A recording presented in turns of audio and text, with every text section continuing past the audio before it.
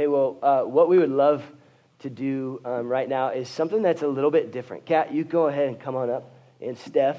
It's a little bit different. We've been feeling the conviction and the burden recently to give a little bit more space for us to hear about what God is doing in the lives of folks in our community and what God is doing to make us and characterize us as a people of love. And so this morning you get to hear from Katt and the ministry that God's brought her into, and Steph, and they're just going to kind of talk up here, and we'll get a little bit of insight into some practical outworkings, even within the life of our church, towards what it looks like to love our neighbor really, really well. So give them a hand as we hear from them.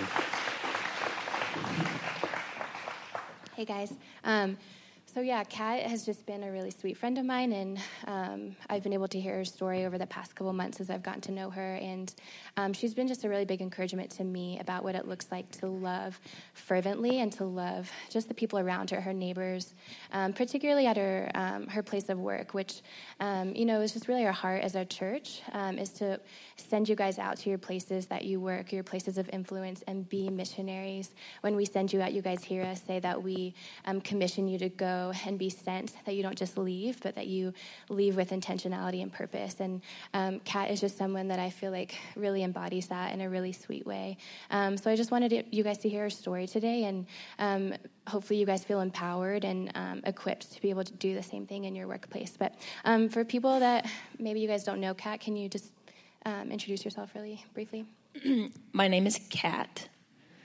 I grew up in Denver, became a Christian. I was a kid, but really learned what having a relationship with God looked like more in high school and mostly in college. And I teach at a dual language school in Denver Public Schools. And you are in the, which city group are you in? I'm in Teresa and Eric Barley city group, so Curtis Park. Yeah. And how long have you been coming to Summit? Almost 2 years. Cool.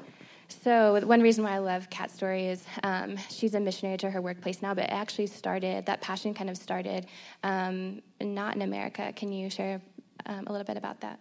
When I was 17, I went to Peru, to the Amazon jungle, with 32 other people I'd never met before. And I'm setting it up because it was hard. But I think the whole time I just felt out of my element and like I didn't know what was going on. And the one time that I really felt like I was making a connection with the people and just showing them their value, but also learning what my value was from them was when I was playing soccer with the girls in a little village in the Amazon. So that made me feel like my calling was to work with kids in Latin America. So I went to college with a major in Spanish and a minor in coaching so I could play soccer with girls in Latin America. And over the course of college, actually teaching ended up being teased out as something that I really didn't want to do, but that God sort of showed me that he wanted me to do and that I was actually kind of good at. So I went to Mexico right after I graduated college and spent a year there teaching first grade. So now you teach at a dual language school. How did that time in Mexico transition to God kind of asking you to teach at this school? The time that I spent in Mexico was just a time of people from Mexico in Mexico, like coming alongside me and teaching me what their culture was like, but also welcoming me as family, even though I didn't look anything like them and I didn't talk like them, I didn't have a background like them, and that experience was just so special to me to feel like I belonged somewhere that, obviously I didn't, was just very, very powerful. And so when I came back to the States, that was an experience that had just shaped me. I tell people I'm part Mexican now, and they usually laugh. But when I came back to the school system, I felt like it was time to come back to the States after that year, and I felt like the two things that I had really gotten from Mexico was, number one, to love kids as they were, just as creations of God, and regardless of their reading scores, regardless of their skin color, regardless of their socioeconomic status, but also to use what I learned in Mexico and feeling like I was part Mexican to come into the school system and make those kids feel super comfortable. So I think a lot of people can resonate. So being in a school, obviously, it's not really legal for her to share the gospel. And I'm sure a lot of you guys kind of feel like, I don't know how to share the gospel in my workplace, or maybe you're a teacher in another place where it's not really allowed to do that. So can you kind of share, how's that look to be a missionary in a place where it's not really allowed to share the gospel, and maybe how you've seen the gospel transform people at your job? I think the biggest piece of that for me, I guess there are two big pieces, are just being in community at the school I work at and also relationships. I think for me, after living in Mexico and being so welcomed, then to come into a school where a lot of people are from Mexico or other Latin American countries, and to just be able to enter into that community and live alongside them and look them in the eye and tell them jokes in Spanish or jokes that they don't laugh at in Spanish. Just to live life alongside them, I think, is just, to me, that's the base of what I get to do, and it's the base of showing people their value and who they are in Christ. And then the other one that goes a little deeper in the classroom is just relationships.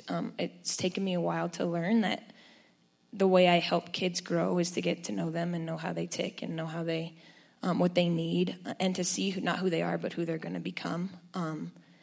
And I think, you asked about some kids that I feel like I've seen some transformation in, and they're the kids, hands down, that like I form a relationship with, and I get on their level, and I learn what they like, and I learn what they're trying to portray to me in the classroom, or that I say like, hey, I see you doing exactly what I knew you were going to do, because that's who you are, kind of. And as I say that more to them, I get to see them flourish into that. But that all starts with just getting to know them and not like trying to control them or make sure they know all their ABCs, but just getting to know them. And the last thing is prayer. I think for me, it's really helpful to come into my workplace and know that when I'm looking people in the eye and telling them bad jokes in Spanish, that's not really going to do anything, but that Jesus in me is going to do something. And so even though I can't say the gospel, like I try and keep in my mind, God, I hope they see you in this. I hope they see their value in this. I hope they see your love in this for the adults and the kids. And I think that prayer has been really helpful for me too. I love that. Some of what she shared with me earlier is that she knows the kids, but she really also strives to know the families. And I love that it's like this conscious effort to really love these people that are often marginalized in our society, people that are on the outskirts and aren't really given a voice. But she's an advocate for the kids and the families. And I think giving these people dignity and value and saying you're image bearers is really powerful. So I love that about what you do. You kind of touched on it a little bit, but what are some things you feel like the Lord has taught you as you've walked alongside of these families and these kids, and maybe any scripture that's been particularly meaningful to you? That's a big question. I think the biggest thing that God has shown me recently is just letting go, and in letting go, I mean realizing that I'm not God. If anyone knows me, they know I'm very type A, so I think I can control a lot of things, and turns out I can't.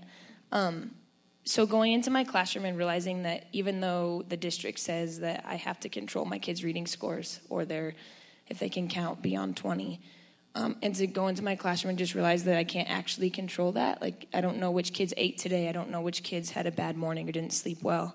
I can't control who's going to wet their pants, and I can't control who's going to have a mental breakdown in the class. I can't control those things. And so to go into class and just remember that the classroom is God's, kind of, and just let go and say, God, this is yours, and I can't control all these things, but I can do my best, and I can have fun with the kids. I think that's been really powerful for me, to not stress out so much about what the classroom looks like. And part of that letting go has also been finding boundaries. There are kids at our school that may not be legal immigrants or that struggle with poverty, and learning how to help them in the ways that really are helpful, and then let go and say, I'm not God, I can't save you, but I can drive your kid to school for a week. And then you've got to figure out a way to make this work, because I'm not going to be here forever. Or calling a parent and saying, I really want your kid to get to school every day, because this is how we break the cycle of poverty. Things where I feel like I can be faithful to what God wants me to do, but then be like, I have to let go. I can't save this. That's a lot of just reliance on the Holy Spirit, right? A lot of discernment. Yeah. And I think, you asked about a verse, and hopefully this isn't too much of a hokey answer, but I feel like there are a lot of verses that influence me in my relationship with Christ. But I think what helps me most when I go into the classroom or the school is just to remember how Jesus has treated me when I mess up and when I do things I shouldn't, or I just don't perform the way I'd like to, and just the way that he is present and loving and always picks me back up, and trying to bring that, kind of like PT was saying, like form a relationship with God and knowing who he is, and then trying to model that to my kids has been really the most helpful in that way. And then one last thing, I remember in our time together you shared that community has been really helpful to you, and kind of teasing out what that looks like to love the people at your school. Can you share that? Yeah, so when I first started internalizing this idea of letting go and not being God, it was actually a leader in our city group. I don't even remember what she said, but she said she talked about letting go and realizing that, she couldn't control her home environment, and she had to sort of just show up and be present. And that, I'd heard people say that before, but it didn't click. And so God really used the community that I have around me to finally remind me that this is what we're here to do, is to be faithful, but then know that we can only do so much and trust God in that. That's good.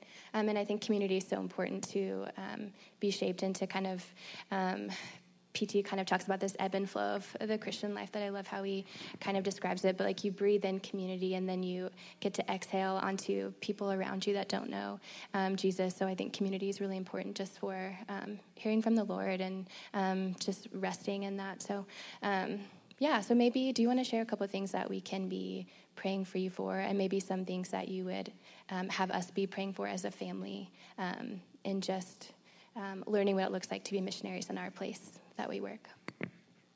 I think one of the things that I would pray for us as a church family, I have two things, are, the first is when I moved back from Mexico, I had always felt like, from that story from Peru, like I was supposed to be a missionary in Latin America. And moving back from Mexico and feeling like I was supposed to be here was actually very freeing for me, because it was a reminder that I'm actually supposed to be here, and my calling is here, and this place has been built up so that I can speak into it. And I would just pray that for us, that we don't feel like we have to be in Mexico or Peru, but that we're really placed in this place, and this is a place for us to really feel free in loving our neighbors. And the other one is just, like you were speaking to, marginalized people in our community. And I think something I've learned from my job is just what a blessing it is to have mercy for people, and to, even though they look different or they have a different lifestyle, to just see them as a person or a neighbor. And I think that would be the other thing that I would pray for us, that we can look at people and see them as people, and get to know them in a relational way. I don't know if you want to open the thought box of prayers for me, but I think for me, just continuing to know God and how that affects my job, because it's easy to try and do my job well, but forget that I can't really do it well without God, kind of. That's good. Thank you, Katt, for sharing some of your story with us. I hope that,